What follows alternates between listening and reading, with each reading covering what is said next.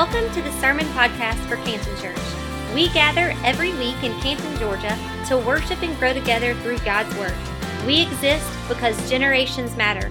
We hope you are encouraged by today's message. We doing good? All right, that was not great. I gotta be honest. I have 82% more energy than you do today. I can already tell you. Everybody doing all right? There we go. That was better. And it didn't extend, though. It was just a woo. That's all I got. Let me give you a little bit of woo-hoo. If you can just make it extend for just more than a second. Everybody doing all right today? All right. Hey, there we go. Good job. I just pulled it out of you. Some of you are so uncomfortable right now, you're never coming back. That's all right. This is one of those woo-hoo churches. You don't like those churches. That's all right. Hey, we're glad that you're here. Hopefully you've been greeted about 9,700 times today, and hopefully you will another dozen or 2 dozen.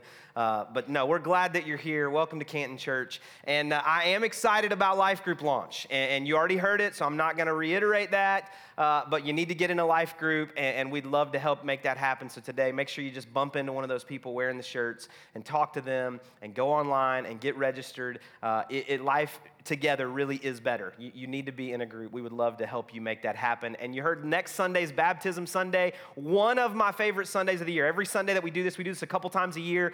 Every time that we do it, it's one of my favorite Sundays of the year. I love watching people go public with what God is doing in their life.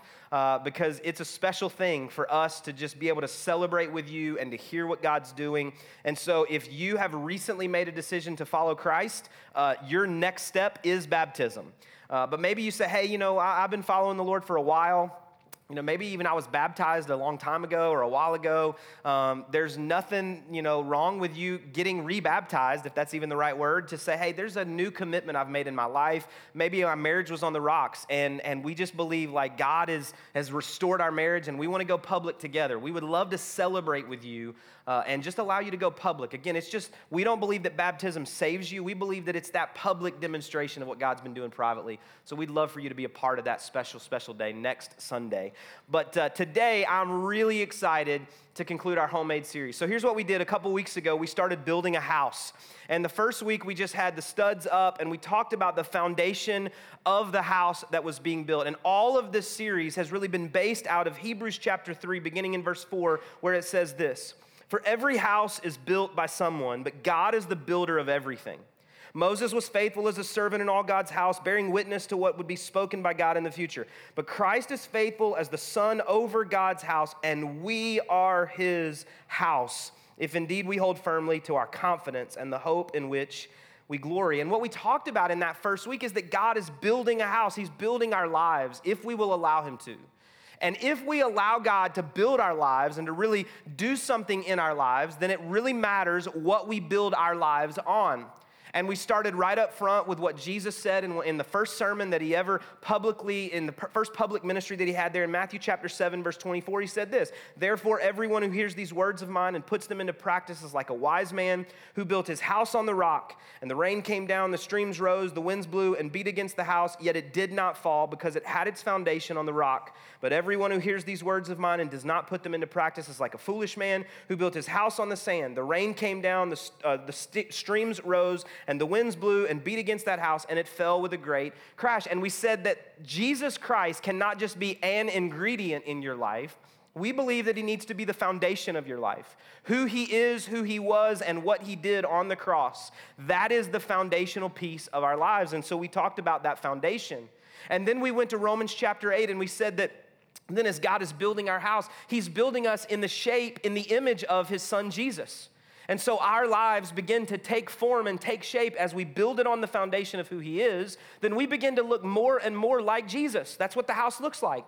That you start with these blueprints, you start with this plan, that the architect has an idea in mind before they ever put the first cornerstone down, before they ever throw up the first 2x4, because there's a plan. And God's plan for you is that you would be made into the image of his son, Jesus Christ, as he builds you, his house, and he builds me, and he builds our lives. And so then last week, what we talked about came right out of Proverbs chapter 24, beginning in verse 3. It said this: "By wisdom, a house is built, and through understanding it is established, and through knowledge its rooms are filled with rare and beautiful treasures." And we talked about the idea that as we put the drywall up last week and we built out the rooms, we began to fill it with the treasures of our lives. And those treasures are the values by which we live. Those things that we value, the pictures that we hang in our halls, those pictures of our families, those pictures of our friends, those things that we cherish, that we put on the tables in our homes, those are the things that we value. And the knowledge of Jesus Christ and the fruit of the Spirit and the knowledge of what He is calling us to be and calling us to do is what shapes our lives. And so we talked about some values that we could truly build our lives on, and that's where we ended last week. And so today, we just decided to pick up our living room at the Isaacs household and throw it here on the stage. If you don't know, we've got 4 kids, and we do life in a lot of fun. And so sometimes that means if you show up at our house and it's unannounced, you may find a little mess. Now, if we know you're coming, you're gonna walk into a show home. All we need is about 8 minutes. We've already trained our 4 kids. They know where to stash stuff as guests are arriving. Some of you have those same closets, and really we don't actually have an upstairs. It's just all storage for right when people show up at our house. But if you showed up at our house, it might look like this. Now, I would hope that we don't have Cheez-Its crushed into the carpet, but there may be laundry. There may be a blanket that's not been put away. A picture may be askew from a ball that someone threw in the living room as they played indoor wiffle ball. It's possible that that's what's going to happen. But here's what I want us to all recognize today and just buy into this one truth. Life is not nearly as perfect as our Instagram and Facebook profile pictures. Can I get an amen from anybody? I mean, if you're anything like people that I know, I have actually watched people take multiple shots of inanimate objects just to get the right lighting. Like they're taking a picture of their food, no one that you know, but you may be looking at him. And so it's an amazing food plate, and you want to share it with the world, but the lighting's not quite right. And so we can't just snap the first picture and post that because everyone is waiting to know what I'm eating for lunch. Like, I know that you are. That's why you follow me. I understand. I get it. You want to know which Mexican restaurant I'm eating at that day. I mean, it's just, there's only 7, and so it's one a day. And so I'm taking the picture, and the lighting's not right, so I've got to take another picture, and another picture, and another picture, and then I get the one that I really, really like, and it's perfect. And so what do? Now? I put a filter on it, and then I edit it some more, and edit it some more, and edit it some more, so that when I post it, it is the most appealing picture of chicken fajitas you have ever seen in your whole life, right? No, that's just food. But when we take pictures of ourselves, we take pictures of our home, we take pictures of our family, we shoot videos, what we do is we want it to look perfect. We want people to see so much that in our pictures that they want or that they like or we want them to like us. And so we've got to put our best foot forward. And so, I was just reading through some things that people post online about why they had to retake pictures. And it says, they didn't like their hair. Their eyes were too squinty. They looked washed out. They looked too fat. They weren't smiling right. The kids weren't paying attention. Their husband's fly was unzipped. Grandpa was asleep. And a variety of other things that people use as excuses to take another picture so that they can put the best picture up. Now, we're just talking about one thing. We're just talking about pictures. But in our lives, if we're honest with ourselves, we want to present ourselves as if we've got it all together. And that's why you can show up to church and you can put on that amazing smiling face.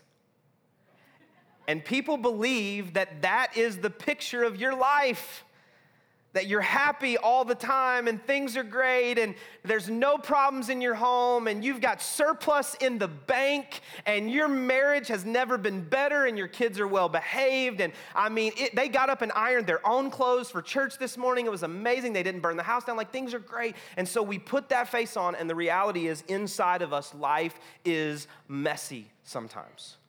Life's messy.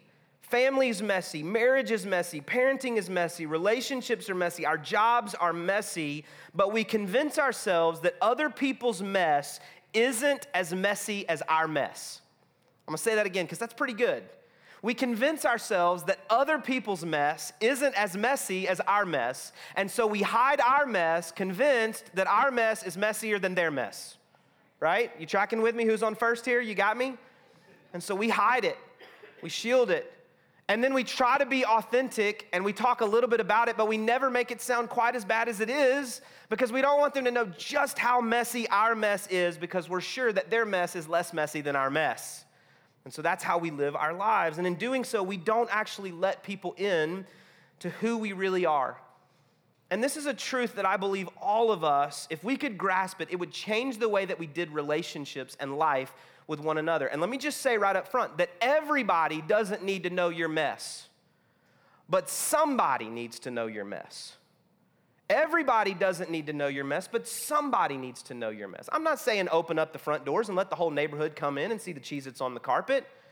But I'm saying if you've got a good friend, you've got relationship with people, you're doing life together because life together is better. If you're doing that, what I'm saying is somebody needs to be allowed to come in and see behind the facade that you and I have put up and we're making people believe is the reality. But when we make it look perfect before we let people in, we actually push them away because they don't think they can relate to us. When we make it look perfect before we let people in, we actually push them away because they don't think they can relate to us. The depth of relationship just never quite makes it all the way there because they go, well, my life's a mess, but they seem to always have it together. They never seem to have trouble. They never seem to have problems. That it never seems like anything is messed up in their life.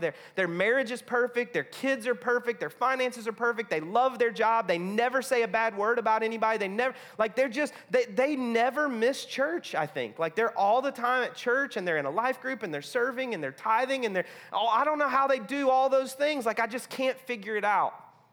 And I think for all of us, if we're not careful, we don't embrace the mess. We're afraid to embrace the mess. And here's the bottom line today before we dive into God's word and we look at some other scriptures and we talk about some folks in scripture that I believe we can relate to. Authentic people acknowledge imperfections. Authentic people acknowledge imperfections. I'm not saying you embrace it and you just live in it and you never try to fix it and you never try to get better and you never try to allow God to heal you and you never try to, I'm not saying you're not striving to grow. I'm just saying you acknowledge your imperfections. Life together really is better, and I believe you need to be in a life group, but you need to find a way to show up and just, in some relationships I've got, here's what we call it. Assume step 20. You know those relationships that you have that you're already at level 20?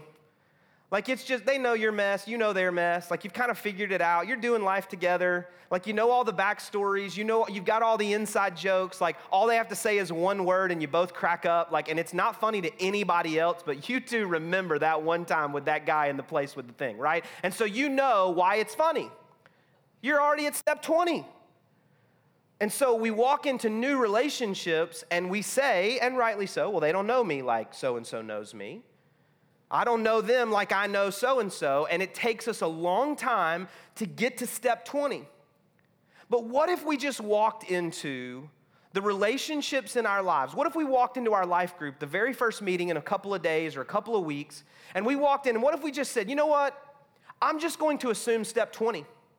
I'm just going to walk in life with these other people, and I'm going to try to just find a way to be authentic. I'm going to acknowledge my imperfections. I'm going to embrace them on a really personal level. And if I got to go back and fill in the backstory at some point as I'm explaining something, you know what? You guys don't actually know this. Let me just share with you why this is funny or why this is a part of my story. And then you can fill in the backstory. But just assume step 20 because authentic people acknowledge imperfections. And unfortunately, if you don't acknowledge imperfections, you push people away because they don't think that they can relate to you. Now, some imperfections we just need to stop pretending about. We just need to stop pretending about our imperfections. A few of these. A couple of things that I wrote here. A lot of us, we're not nearly as spiritual as we pretend to be. Some of us, we want to put on like we're all spiritual all the time. And as your pastor, I want that for you. But can I make a confession to you? I'm not as spiritual as you probably think I am. I actually was kicked out of a baseball game one time by an umpire. I was. And I got kicked out for just direct disobedience. I don't scream and yell a lot. I don't. But I have the spiritual gift of sarcasm. And so I was calling pitches. And if you don't know what that means, I was telling my catcher what I wanted my pitcher to throw. And so we do that with, baseball sign language. And so I'm telling my catcher, well, the umpire that day, I don't know how you would classify him. He was an idiot, all right? So I was calling pitches, and I was actually at this point the youth pastor of most of the kids on this team, all right? If that tells you anything about the context of the relationship. Pastor Trevor was on that team as a student. I'm calling pitches. The umpire calls it a ball. And I started saying to my catcher, somewhat sarcastically, actually heavily sarcastically, Nathan, where was that pitch at? The subplot there was I was actually saying to the umpire, you missed that call, is really what I was saying. Nathan, where was that pitch at? And sometimes he would say, I think it was outside. Sometimes he would say, I think it was high. Sometimes he would say, I don't know, coach, thought it was a strike.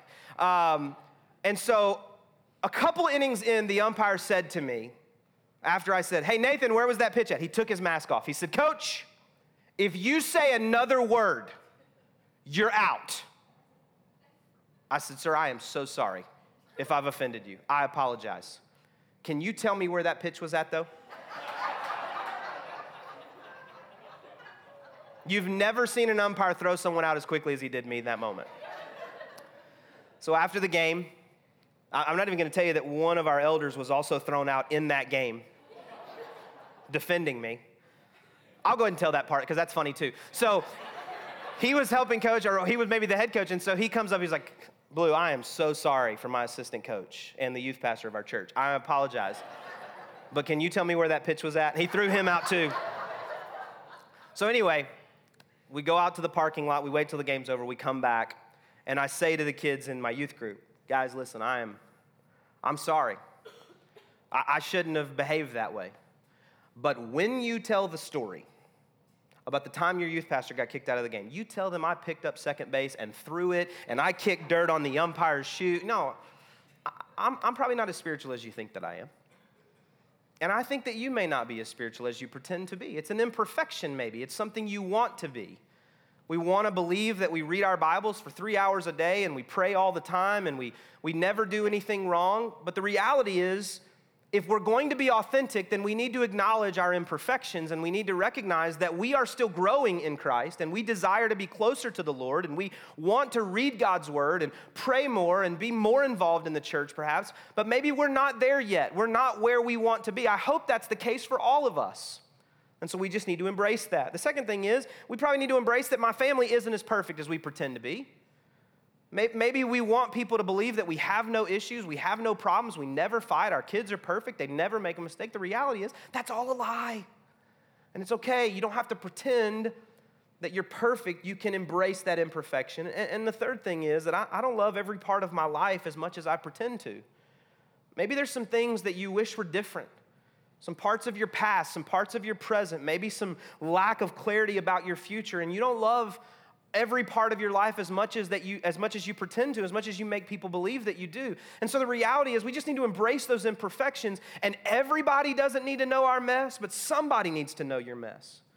There needs to be somebody in your life that you go, you know what? There's a part of my life that I don't love right now. There's a part of my past I can't get over. There's a part of my future I wish God was clearer about. There's a part of my present that I'm not sure how to wrestle with this. There's some things going on in my marriage. There's some things going on in my home. There's some things on my job, and I just need to talk to somebody about it. It needs to be a safe place. It needs to be a person that can help give you wisdom and godly counsel, and maybe it's a professional or maybe it's somebody in your group. But I encourage you just to embrace your imperfection, because the truth is you and I are not finished products yet. If you're still living, God's still working on you. And I think everybody in the room is still living. Some of you are asleep. You look dead, but you're asleep. But you're still living. Philippians chapter 1, verse 6 says this, "For I'm certain of this very thing, that he by whom the good work was started in you will make it complete till the day of Jesus Christ." There is a good work. There is something that God is doing in you and in me. And here's what I would call that: a work in progress. The house that is being built, the life that God is building in you is a work in progress. And here's the deal. If you show up to a house that's being built in your neighborhood or somewhere down the road from your house, the reality is that depending on the day that you show up, it doesn't look like a house that you want to live in some days. Some days it doesn't have a roof. Some days there's holes in the wall. Some days there's holes in the floor. Some days there's no handrails on the stairs, and it's scary to try to go from one floor to the other because it's a work in progress. But the builder knows what the finished product will look like, and God knows that about you. God knows what he's trying to work out in you, and it's for you to be conformed into the image of his son, Jesus Christ, and for your rooms to be filled with the rare and precious knowledge of the truth, the values that he desires for you to hold with your life as you build your life on the foundation of Jesus Christ. You and I are a work in progress, and that work will continue to proceed until the day of Jesus Christ, until that day of perfection comes when God is completing the plan that he has designed to do. There's a good work, but it won't be completed yet. And so you are a work in progress. Look at your neighbor and say, I'm a work in progress. Look at your other neighbor and say, you're a work in progress too. So those are just some feelings that are imperfections. Those are some things that are imperfections that we need to embrace. But there are some imperfections in your life and in mine that are the result of sinful behavior or wrong motives. There's some things that are poor decisions, and so because of that, it's not just that we hide some things, it's actually that we have some structural damage in our house. The foundation is jacked up. The walls are in disrepair, it seems. The roof's caving in, it's got holes, we're taking on water. And perhaps that was caused by some poor decisions or sinful behavior in your life or in mine. And so in that moment, what we have to do is we have to recognize that when we find our house in that condition, we can no longer just live with it in that condition without doing something about it. And my hope today is that me standing here kind of represents the voice of God, the work of the Holy Spirit in you to say, today is the day where you can allow God to begin the repair work in your heart and in your life, to do some work where there are imperfections that may be the result of poor decisions or sinful behavior. I told you the first week that I'm not great with tools. I'm just not. I do a lot more damage to myself and to others when I have them in my hands. It takes way longer. It costs us more money. We actually had the conversation in my house the other day. Some of you have experienced this conversation before. We had the conversation the other day where my wife gently told me I'm not as good as I thought I was, and it's actually better if we just hire it out. I mean, that's the conversation that we had. I got over that. Well, I'm getting over it. I'm working through it. But here's the deal. I've been told that even though I'm not good at it, there are actually people in this world that know what all those tools do. I walk through Home Depot, some of those things, I'm convinced they don't do anything. They're just trying to make money, but other people, they walk through. If you've ever been to Home Depot before like 8:30 on a Saturday, you recognize the people that know what they're doing, right? They walk straight in, grab what they need, and leave. By noon, I'm still walking around because I don't know what to do. I don't know what I'm looking for. But there are people that know. And so here's the reality. If your house is in disrepair, don't try to do the work yourself, but bring in somebody that knows what they're doing. It may be that you need a counselor to process some of these things. It may be that somebody here on our staff can help you just kind of determine what those best next steps are. But ultimately, when your house is in major disrepair, when God is needed, it's only God that can do that work for you. And for some of us, we've been trying to do a lot of patchwork on our own for years, and we're still taking on water, and things are still in shambles, and today is the day that you allow God to do that work. You say, well, the foundation's messed up. Well, here's what I was told. In a house, they can actually fix foundation issues. Now, it's costly. And sometimes it's time-consuming. They actually have to jack part of the house up and repair the foundation and then level it back out and bring the house back down and reset it. But it can be done. In your life, it's as easy as you acknowledging, God, my life is not built on Jesus Christ. Will you do a work in me? Will you forgive my sins, my imperfections? Will you forgive my efforts to be my own foundation and to allow hard work or my desire to do right or to be kind to be the foundation of my life? And God, would you become that foundation through the work of Jesus Christ? Allow him to do that repair work. Maybe your values, maybe those things we talked about last week, those are the things that are out of whack. Maybe those are the things that aren't right in your life. And so what we do is we say, God, would you take the values that I hold, some of those which are relatively good things, or the values that I said that I held, but I didn't hold to them strongly enough, and now I find myself in a mess. And God, would you replace them with the things that you value? Because that's really what we want to do. We want to value the things that God values. And so we ask God to do that work. God, would you replace those values with the things that you value? Would you allow for the things that I want, the desires that I have, to be submitted to you? And God, ultimately you orchestrate these and work these things together because of what you value for my good and for your glory. Because God can do the work. If God is the builder of our house, I promise you, he can repair anything in your life that's a mess. Anything in your life that's a mess. You are not too far gone. Look at your neighbor and say, you're not too far gone. I ran across this. Some of you have heard this before. But to set up kind of where we want to land today, I thought it would be interesting to look at some biblical characters that had some mess in their life. And so often when we read through Scripture, we see these people, these individuals, as these unbelievable, perfect, godly, spiritual people. And so many of them are. And so many of them are the way that God weaved his story through the Hebrew people of the Old Testament and then to the Jews and the Gentiles of the New Testament and ultimately got the gospel to us in present day. But look at this. Noah was a drunk. Abraham was too old. Isaac was a daydreamer. Jacob lied. Leah was ugly. Joseph was abused. Moses was a murderer and couldn't talk. Gideon was afraid. Samson had long hair and was afraid. Rahab was a prostitute. Jeremiah and Timothy were too young. David was a murderer and an adulterer. Elijah was suicidal. Isaiah preached naked. I'm not going to do that, I promise. Jonah ran from God. Naomi was a widow. Job went bankrupt. John the Baptist ate bugs. Peter denied Christ. The disciples fell asleep while praying. Martha worried about everything. Mary Magdalene was demon-possessed. The Samaritan woman was divorced more than once. Zacchaeus was too small. Paul was a murderer. Timothy had an ulcer, and Lazarus was dead. And God used every one of those people in a supernatural way to deliver the good news of the gospel to other people as he restored them, as he forgave them, and as he did a work in and through them that they could not do on their own. And so, if God can use those people, God can use you. If God can touch those people, God can touch you. We read the first week that God is building us into the image of his son, Jesus. Well, he does that through a truth that is found in the verse just before what we read that week in Romans chapter 8. In Romans 8:28, an often quoted verse of Scripture. Today I want to read it in the Message translation, or the Message paraphrase. I want to read this, Romans 8:28, and then I want us to discuss it as we close.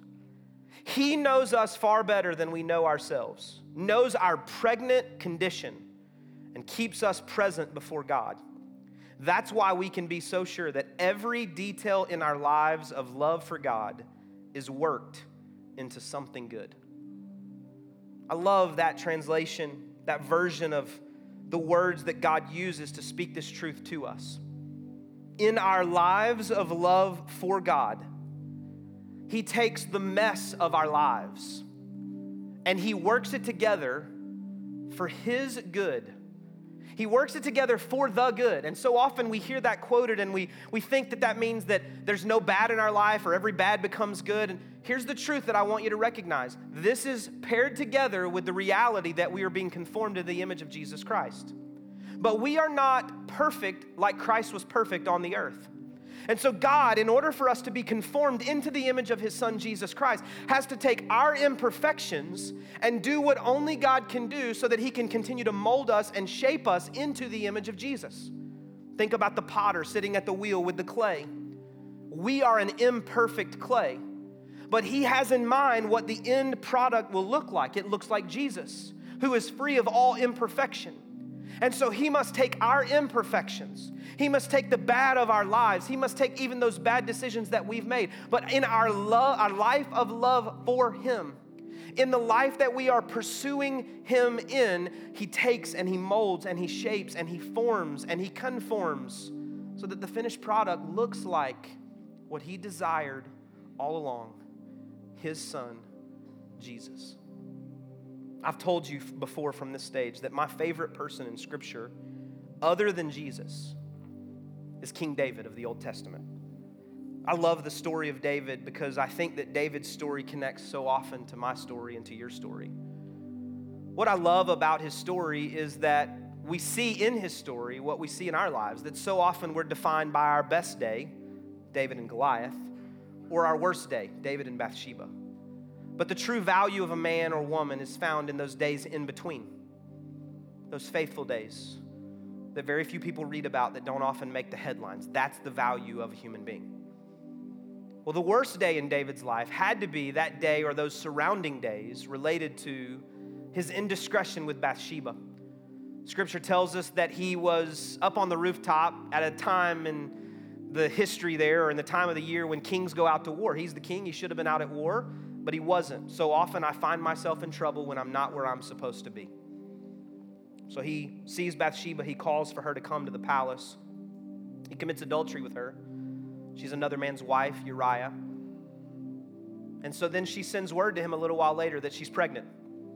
Now David's got a mess and he has got to cover it up. And so he calls for Uriah to come back from the war. And he hopes that Uriah would go and be with his wife that night and he would cover up his own mess. But Uriah stays and sleeps there at the king's door.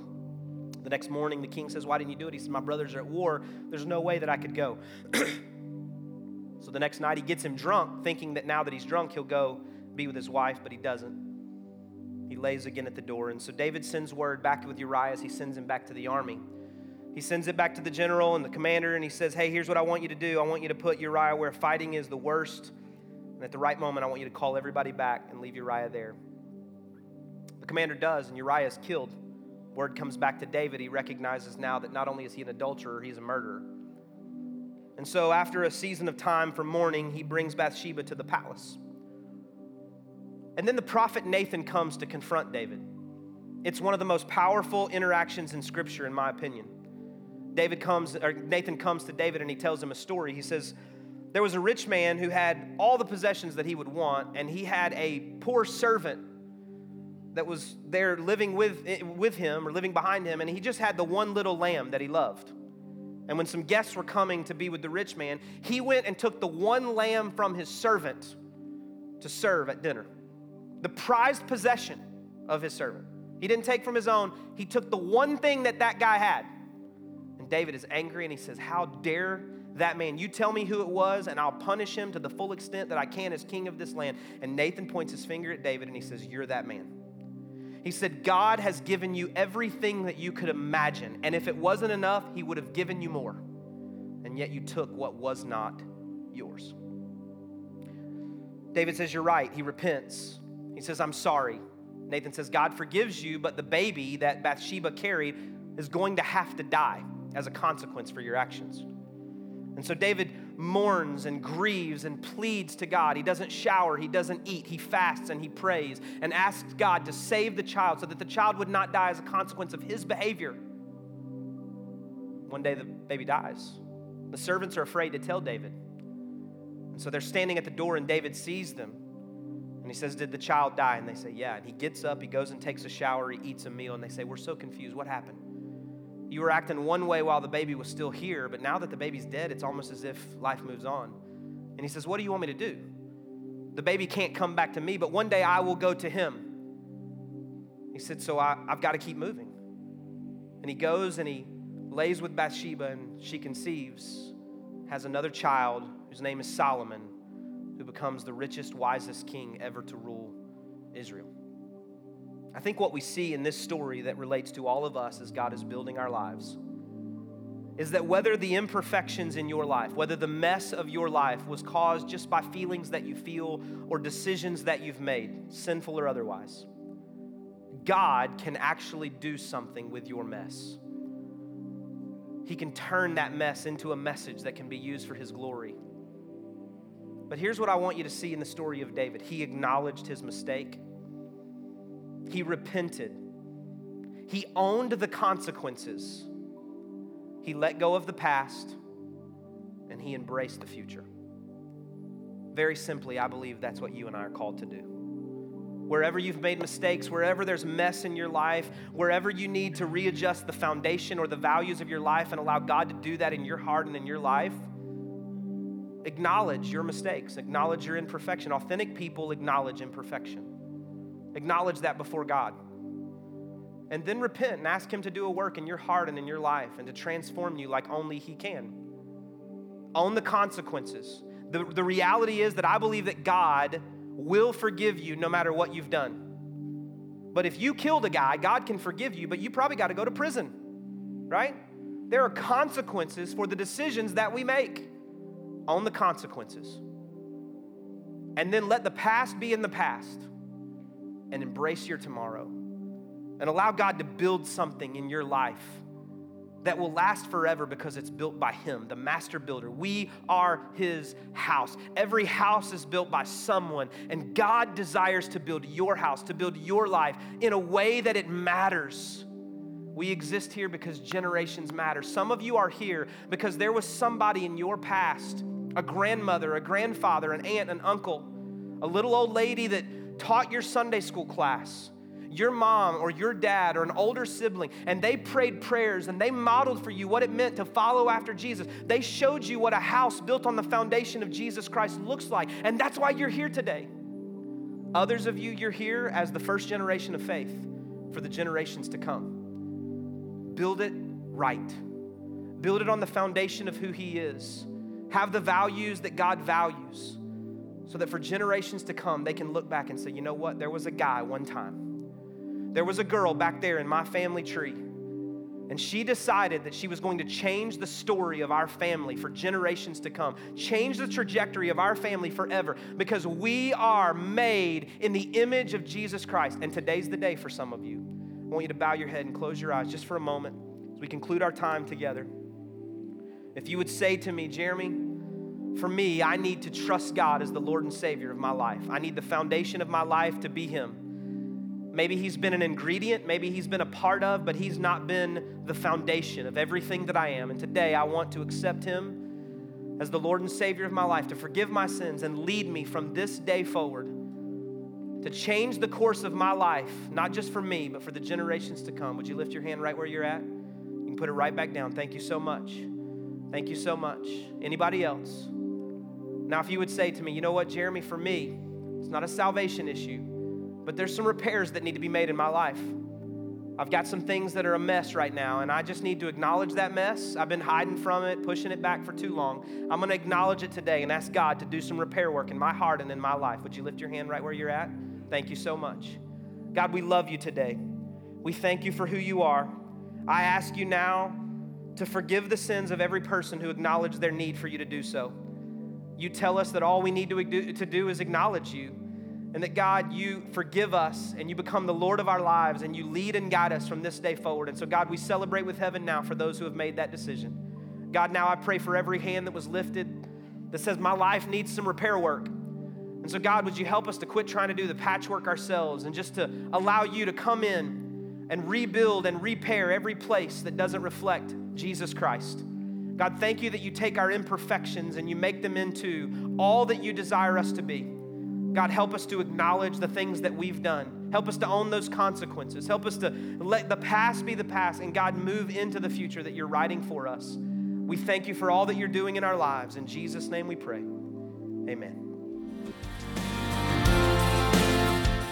Thank you again for listening. If you would like more information about today's message or about our church, we invite you to visit us at cantonchurch.com or on Facebook at facebook.com/cantonchurchga.